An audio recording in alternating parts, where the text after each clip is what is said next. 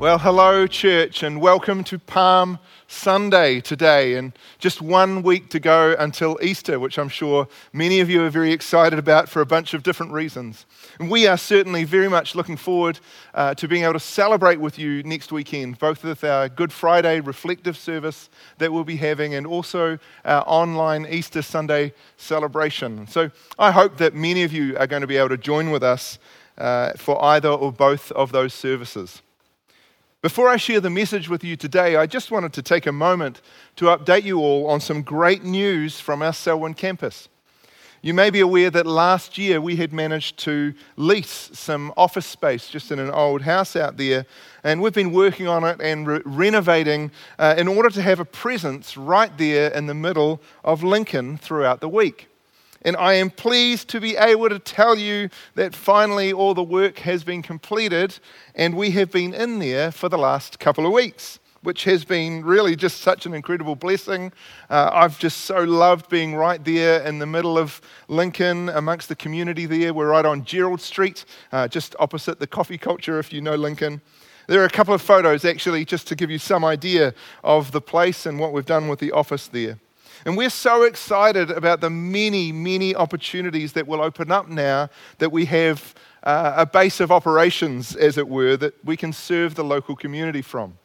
Some of you may remember that this office was only a short-term solution, that in fact there was a fairly tight time frame before some property development was going to be taking place on that site, and this building was actually going to be removed. So I must admit there had been some disappointment that because of all that has been going on with COVID and restrictions and building industry delays, that we hadn't been able to get this office ready as quickly as we'd hoped. We really thought, to be honest, that we would have already been in there for a few months now, especially because we knew that we only had a limited time to actually stay in the office. But I'm able to tell you today that we've just heard in the past week or so that because of all that's been going on with COVID and the restrictions and the building industry delays, that property development has actually been put on hold indefinitely. And we are going to be able to stay in that office for the foreseeable future. Isn't that fantastic news? You know, just like Carl said last week, God is so incredibly faithful, and we know that He works all things together for the good of those who love Him. Sometimes it seems like He takes us the long way around, but it all works out for our good.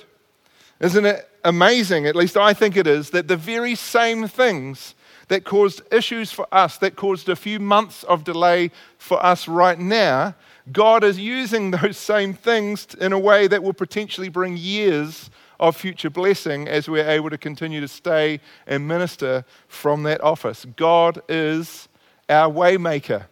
It's just fantastic, incredible news, and I look forward to seeing some of you maybe there sometime soon. At the start of this year, my family and I experienced something rather unusual. I'm sure we're not the only ones who have experienced something unusual in 2022. But I think this was the first time that this thing had ever happened to us. Now, some of you will know that every year we make our annual trip to Golden Bay. It's right at the top of the South Island, and we go camping there in the beautiful, beautiful Pahara Beach holiday park. It's kind of our home away from home. Our kids, all three kids, have been there every single year of their lives, usually for a couple of weeks at the beginning of January. It's a glorious time. It's absolutely one of the highlights of our year. It's the 2 weeks every year that we spend the other 50 weeks looking forward to. And as you can probably imagine, as a family of 5, of whom 4 are essentially adult-sized, for us to go camping for 2 weeks, we actually need to take quite a bit of stuff.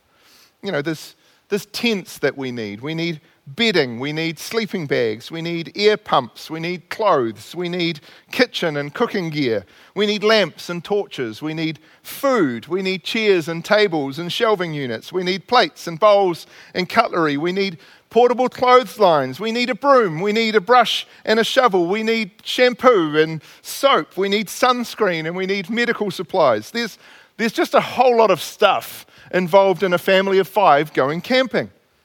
And then, of course, there's also a whole lot of stuff that we want to take. There's the swimming gear, there's frisbees, the bodyboards, the bats and balls, the Bluetooth speakers, the books, the board games, the card games, the bikes, the electric fry pan, the coffee machine, the bread maker, the milkshake maker, the waffle maker, the fridge. Okay, so we don't necessarily take all of those things, certainly not all of them every year. Sometimes they go different years from each other. But all in all, when we take what we need and we take what we want, it's quite a lot of stuff. So we borrow a trailer, thanks Tim and Trish, you're very generous every year, and we fill the trailer with as much stuff as we can possibly squeeze in to the available space.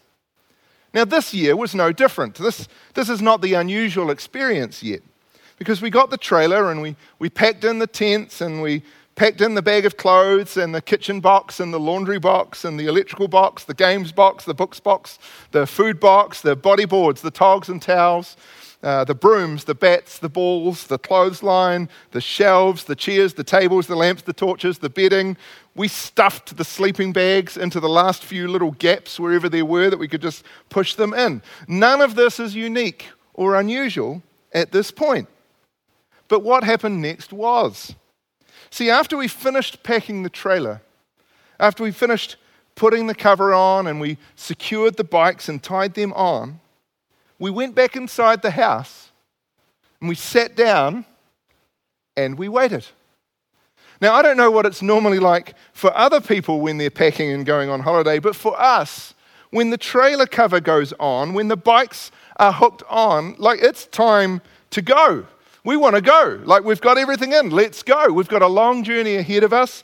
We've got hours and hours of setup once we arrive. We want to get this holiday started. We want to go as soon as we possibly can. But this year, we packed, we put the cover on, we put the bikes on, and then we went inside and we sat down to wait. See, there's one more really important element that you have to have after you've packed the trailer. It might seem obvious at this point, but you need a car. Or more specifically, you need a car with a tow bar on it. If you don't have a car to hook your trailer onto, you're not going to go anywhere with your trailer. And just over a week before Christmas last year, it became apparent that our car was no longer going to be capable of making this journey and towing this trailer. We suddenly, very suddenly, needed to get a new vehicle or organize borrowing one for the trip. And remarkably, we were able to find a car that suited our needs just a couple of days before Christmas. Only there was one small problem. The car didn't have a tow bar. And all of the tow bar fitting companies in Christchurch were fully booked up until Christmas, and then they were shut down for the holiday period, and none of them were going to open again until the day we were supposed to be leaving to go on holiday. As you can imagine, we weren't stressed or bothered by this at all. But anyway, this is what was happening on our packing day. We packed our trailer, we had everything ready to go, but then we just went inside and sat down and waited until we got the phone call to tell us that the tow bar was ready and the car could be picked up. It was so weird. We had nothing to do because all our stuff was in the trailer. We didn't want to have any food because we didn't want to mess up the kitchen. We didn't have any books. We didn't have any games. We just had to wait. See, we really didn't have a choice. Until we could connect our trailer to something that had the power to tow it, there was nothing we could do.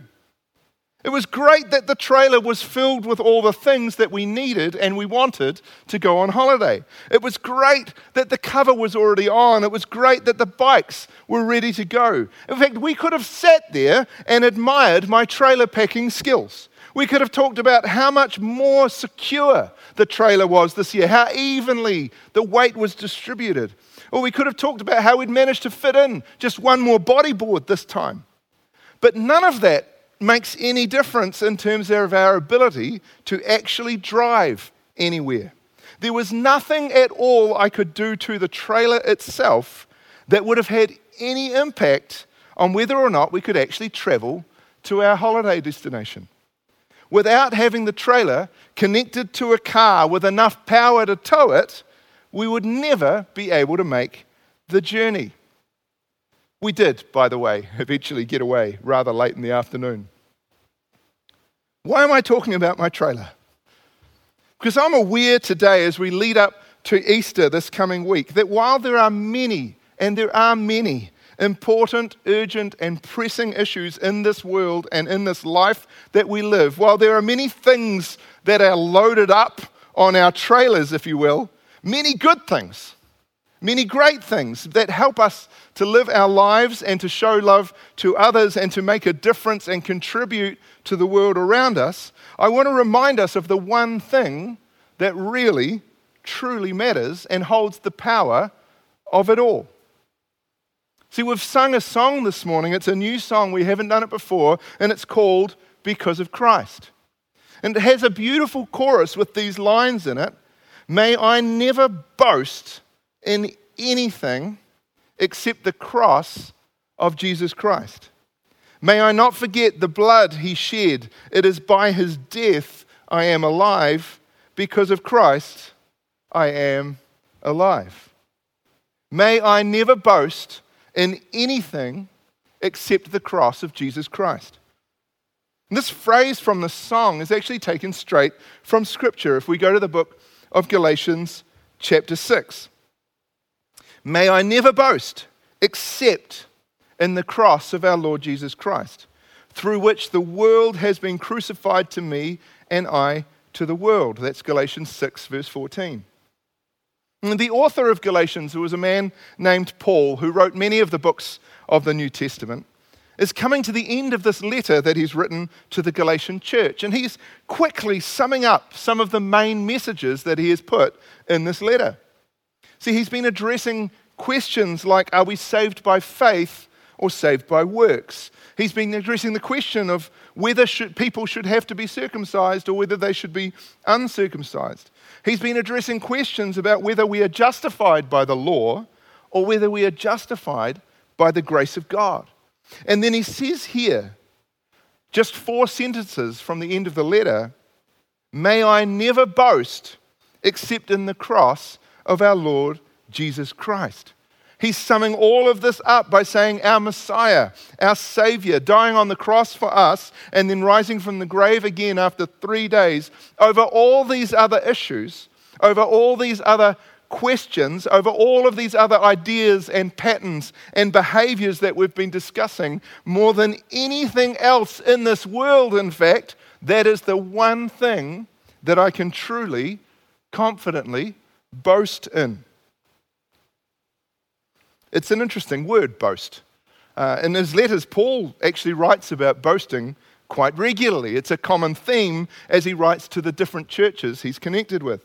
In fact, around 50 times in the books of the New Testament that were written by Paul, does he mention the words boast or boasting.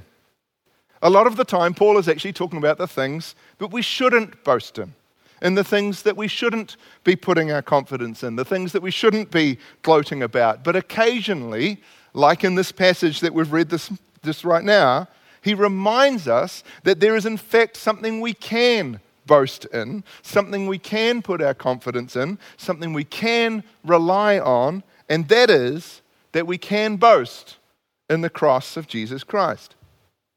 This wasn't just Paul's idea, by the way. This is something that other writers in the Bible talk about too. The Old Testament prophet Jeremiah says this in Jeremiah 9:24. This is what the Lord says. Let not the wise boast of their wisdom, or the strong boast of their strength, or the rich boast of their riches, but let the one who boasts boast about this, that they have the understanding to know me, that I am the Lord, who exercises kindness, justice, and righteousness on earth, for in these I delight, declares the Lord. Don't boast of your wisdom or your strength or your riches. Don't boast in what your mind can do. Don't boast in what your body can do. Don't boast in the wealth and the possessions you have acquired. Instead, if you are to boast, if you're going to boast about something, then you should boast in the Lord.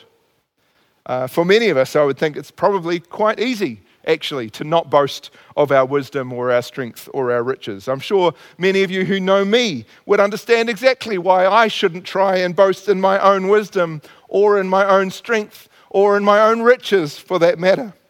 But both Paul and Jeremiah are saying that whenever we boast in, whenever we put our confidence in, whenever we put our trust and reliance in anything other than the Lord, then we are boasting in the wrong thing. May I never boast in anything except the cross of our Lord Jesus Christ. There is only one thing that has the power to justify, to redeem, to save, to bring us into right standing with God. That is the good news of the cross of Jesus Christ. No other thing or person or law or ritual or circumstance has the power that is needed to bridge the gap, to cross that divide between a holy, loving God and the sinful nature of humankind. Jesus is the only one who has the power to save. Without him, all of those other things mean nothing. So may I never boast in any of these other things. May I never boast in any of these other issues or circumstances or powers. May I only boast in the one thing that has the power of salvation, that is the cross of our Lord Jesus Christ. This is an issue that Paul addressed multiple times throughout his letters. It's something that kept popping up amongst the early church congregations. And there's another passage in 2 Corinthians where we find out about a group of people, a group of so-called super apostles, as Paul calls them, who have brought a different message to the church. See, they've been trying to convince the Corinthian church that faith in Jesus is not enough, that there are other rules and other laws that they need to abide by in order to gain salvation. And these super apostles have been boasting about their credentials. They've been boasting about their heritage, their background. They've been boasting about their knowledge and their achievements, the things that they've done. They've been boasting that they have the right to speak to the church and to tell them what to do. So in 2 Corinthians chapter 11, Paul starts responding to these people. He says, well, if they have the right to boast about all of that stuff, then so do I. Because he too has the heritage. He has the citizenship, the credentials, and the authority. He has the knowledge and the achievements. He has suffered through trials and tribulations and persecution. He has received visions and revelations from God that would also give him the right to boast about all of these things. We pick it up in verse 6 of chapter 12. Even if I should choose to boast, I would not be a fool because I would be speaking the truth. This is Paul writing here. But I refrain, so no one will think more of me than is warranted by what I do or say, or because of these surpassingly great revelations. Therefore, in order to keep me from being conceited, I was given a thorn in my flesh, a messenger of Satan to torment me. 3 times I pleaded with the Lord to take it away from me, but he said to me, my grace is sufficient for you, for my power is made perfect in weakness. Therefore I will boast all the more gladly about my weaknesses, so that Christ's power may rest on me. That is why, for Christ's sake, I delight in weaknesses, in insults, in hardships, in persecutions, in difficulties. For when I am weak, then I am strong. It's interesting to me that at the beginning of these verses that we've just read, Paul is saying he has the right to boast about his strengths. He has the right to boast about his credentials and his heritage and his cultural background. He has the right to boast in many of the same things that these super apostles were boasting about. But he says, even if I should choose to boast, I would not be a fool because I would be speaking the truth. But Paul refrains. He refuses to do this. He will not boast about his strengths. He will not boast about his credentials. He will not boast about his rights. But by the end of just these few verses, Paul is now saying he is boasting. He will boast, because he's not talking about his strengths anymore. He is now boasting about his weaknesses. Therefore, I will boast all the more gladly about my weaknesses. So what happens in between these two moments? What happens in between I won't boast and I will boast? It tells us that Paul suffers from what he describes as a thorn in his flesh, a messenger of Satan, a torment. And we don't know exactly what this affliction was. The Bible really doesn't specify it. But I think we can all agree that something that he describes as a thorn in the flesh, a messenger of Satan, and a torment is not a good thing. You know, over the last few days, even as I'm standing here, I managed to burn my left hand on the barbecue, and I got a terrible spider bite on my right hand, and they're both driving me crazy. But I would say that sounds like nothing compared to what Paul is going through here. It says he desperately pleaded with the Lord to take it away from him. In fact, 3 times he asked, but he didn't get the answer he was originally hoping for. The answer he does get, though, is a statement of incredible beauty and power. The Lord said to me, "My grace is sufficient for you, for my power is made perfect in weakness." My grace is sufficient for you. You want this taken from you, but my grace is sufficient for you. You're asking for this torment and this anguish to be gone, but God is saying to Paul, no, but my grace is sufficient for you anyway. So this suffering that Paul is undergoing and this revelation from the Lord are what happens in between.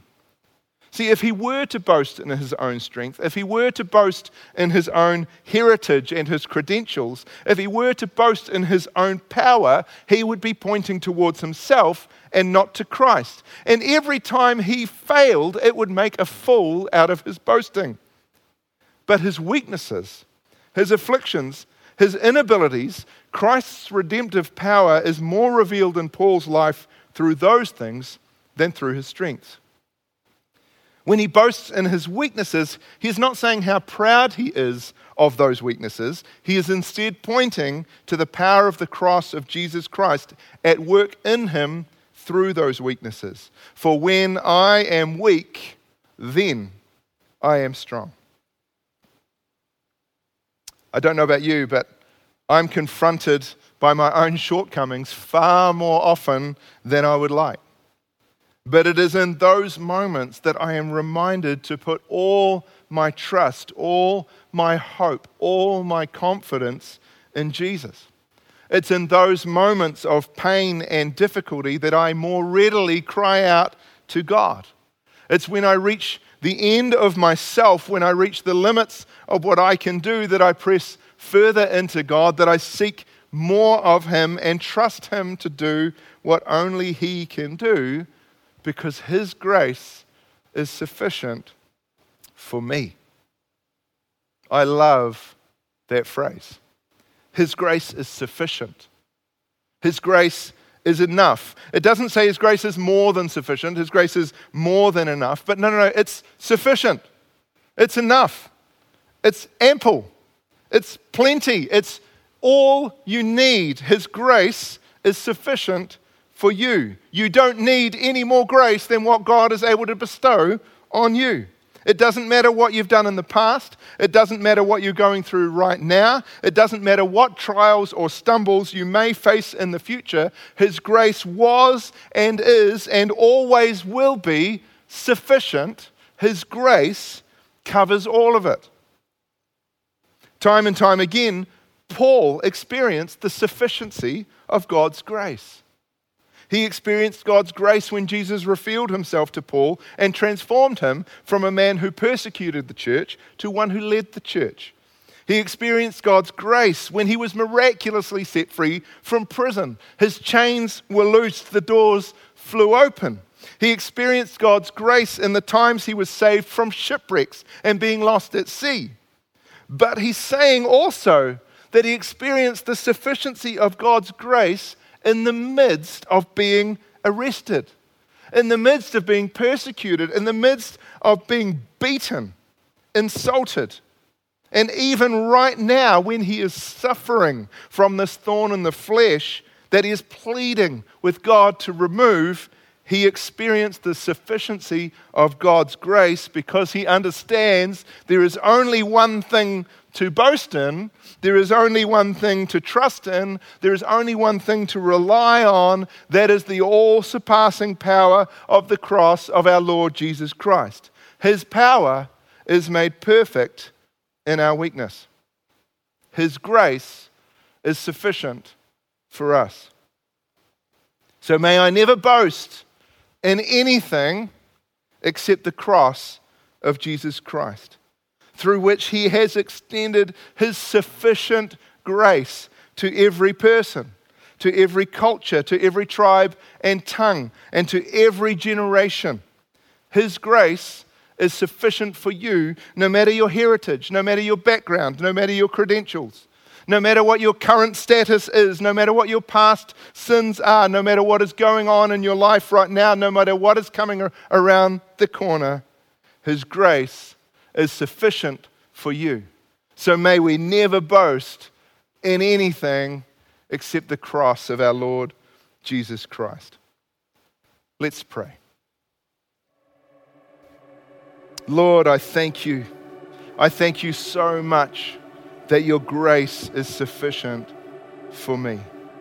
Lord, I am overwhelmed with gratitude that I don't have to try and boast in my own wisdom or in my own strength or in the things that I've acquired or what I've achieved. I don't have to boast in my heritage or my status or my circumstances. I don't have to boast in my background or my upbringing or my knowledge. But Jesus, you have extended your grace to every single person on this planet through what you've done for us on the cross. Thank you, God, that what you did was enough. Thank you that what you did was sufficient. Thank you that what you have done has covered everything. Thank you, Lord, that there is no sin that could undo the power of the cross. There will never be a point where the balance of sin is too great to be covered by your sacrifice, Lord. Thank you that your grace is sufficient for me. And Lord, we come before you with humble hearts, knowing that in our own strength and effort, it would never be enough to gain salvation. But by your grace, when we are weak, then we are strong. And Lord, right now I pray for everybody going through circumstances that just seem too much for them. Lord, let your grace be upon them. Let your peace be with them. And Lord, where it is your will, we pray that you would change those circumstances, that you would make a way. And for those that right now feel distant from you, Father, would you grace them with your love?